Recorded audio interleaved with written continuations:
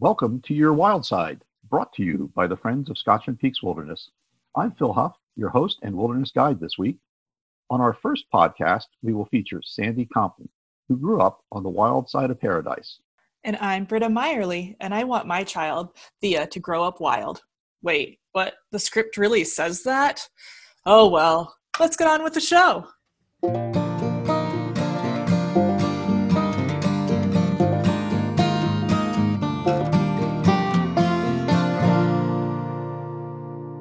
What a great day for a walk outside.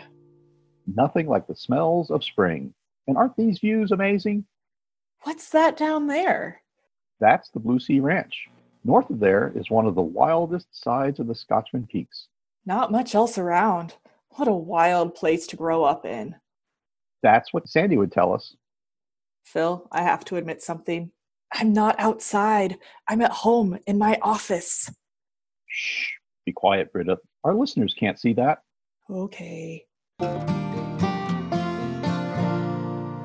my mother was growing up, and her children and grandchildren, as if I ever really did, many children living between Hope and Paradise grew up wild, and they still do.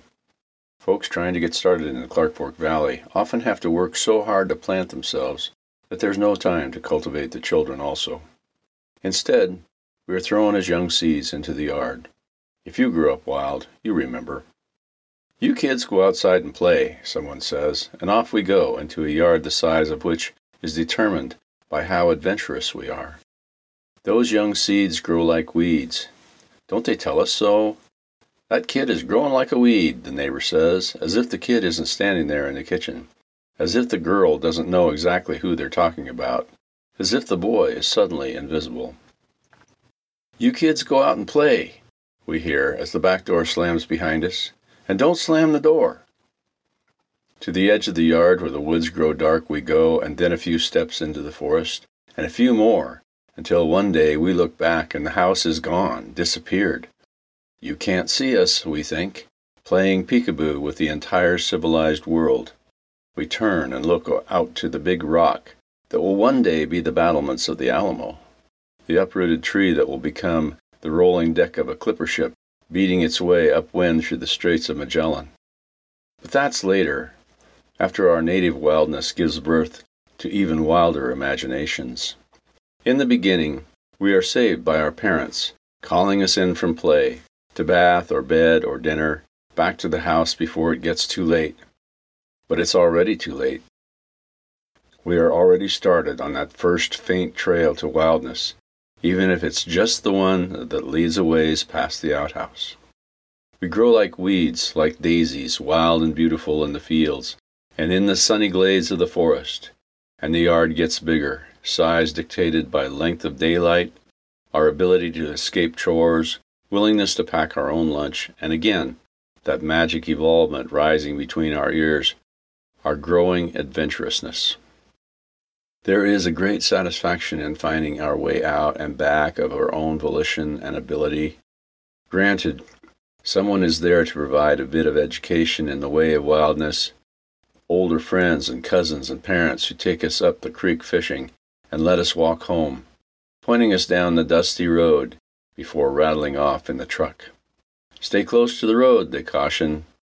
Okay, Mom and Dad. Yeah, right. This leads to secret shortcuts and stealthy dog trots across neighbors' fields, and getting temporarily confused, but only temporarily, we always find our way home. How was the walk, Mom asks. It was easy to follow the road, wasn't it? Yeah, Mom, easy. And she looks at us out of the corner of one eye, and we smile wanly, and go wash up for dinner, noticing in the mirror a long strand of black moss that got mixed with our hair when we dove into the brush to escape discovery by the neighbors. Parents and children know then that the road is a reference point, a last resort, a thread running through the eye of the needle that is the house, in the haystack that is the forest, one that we can follow home, but only if we have to.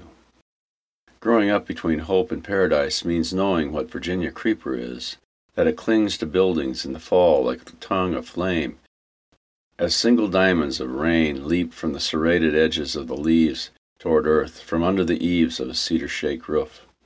It means knowing the difference between tag alder and vine maple and hating them both with equal ardor once you have had your shins bloodied and then clanked continually until such time that the next contact threatens to bring tears.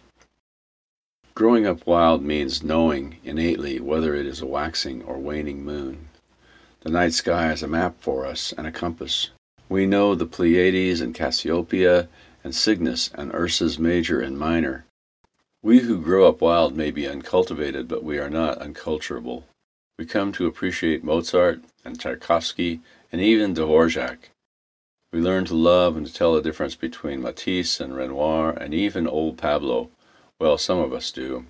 We fall under the spell of great art, but we want to lay down on the floor of the museum and put our hands behind our heads and stare at a painting for the better part of several days until the landscape of the art becomes part of us, as we do with a range of mountains, a stream drainage, or a high rock basin, our wild places.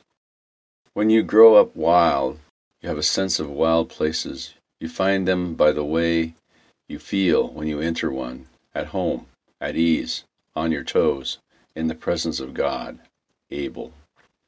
You feel able, more so you are. You have learned to be independent, to think for yourself, that the well-beaten path of culture sometimes leads off a cliff, depending on who engineered it. That's what comes of growing up wild, and I caution you about what to tell your children about such things. I urge you when the time comes to say with good intent, "You kids, go out in the yard and play." We need wild things in this world, we do. For if we insist on domesticating our entire world, we will become completely domesticated ourselves. And against the wild nature of the universe, then we just won't have a chance. Thanks for listening to episode 1 of Your Wild Place, brought to you by Friends of Scotchman Peaks Wilderness. For more information about the Friends, visit our website, scotchmanpeaks.org. This episode featured Heron, Montana native Sandy Compton reading his piece, Growing Up Wild. The hosts were Phil Huff and Britta Meyerly, edited by Ray Brown. Thank you to Boca, aka Ben Olson and Katie Archer, for our theme music. Your Wild Place's next episode will feature some family storytelling about our feathered friends. Subscribe to Your Wild Place wherever you listen to podcasts.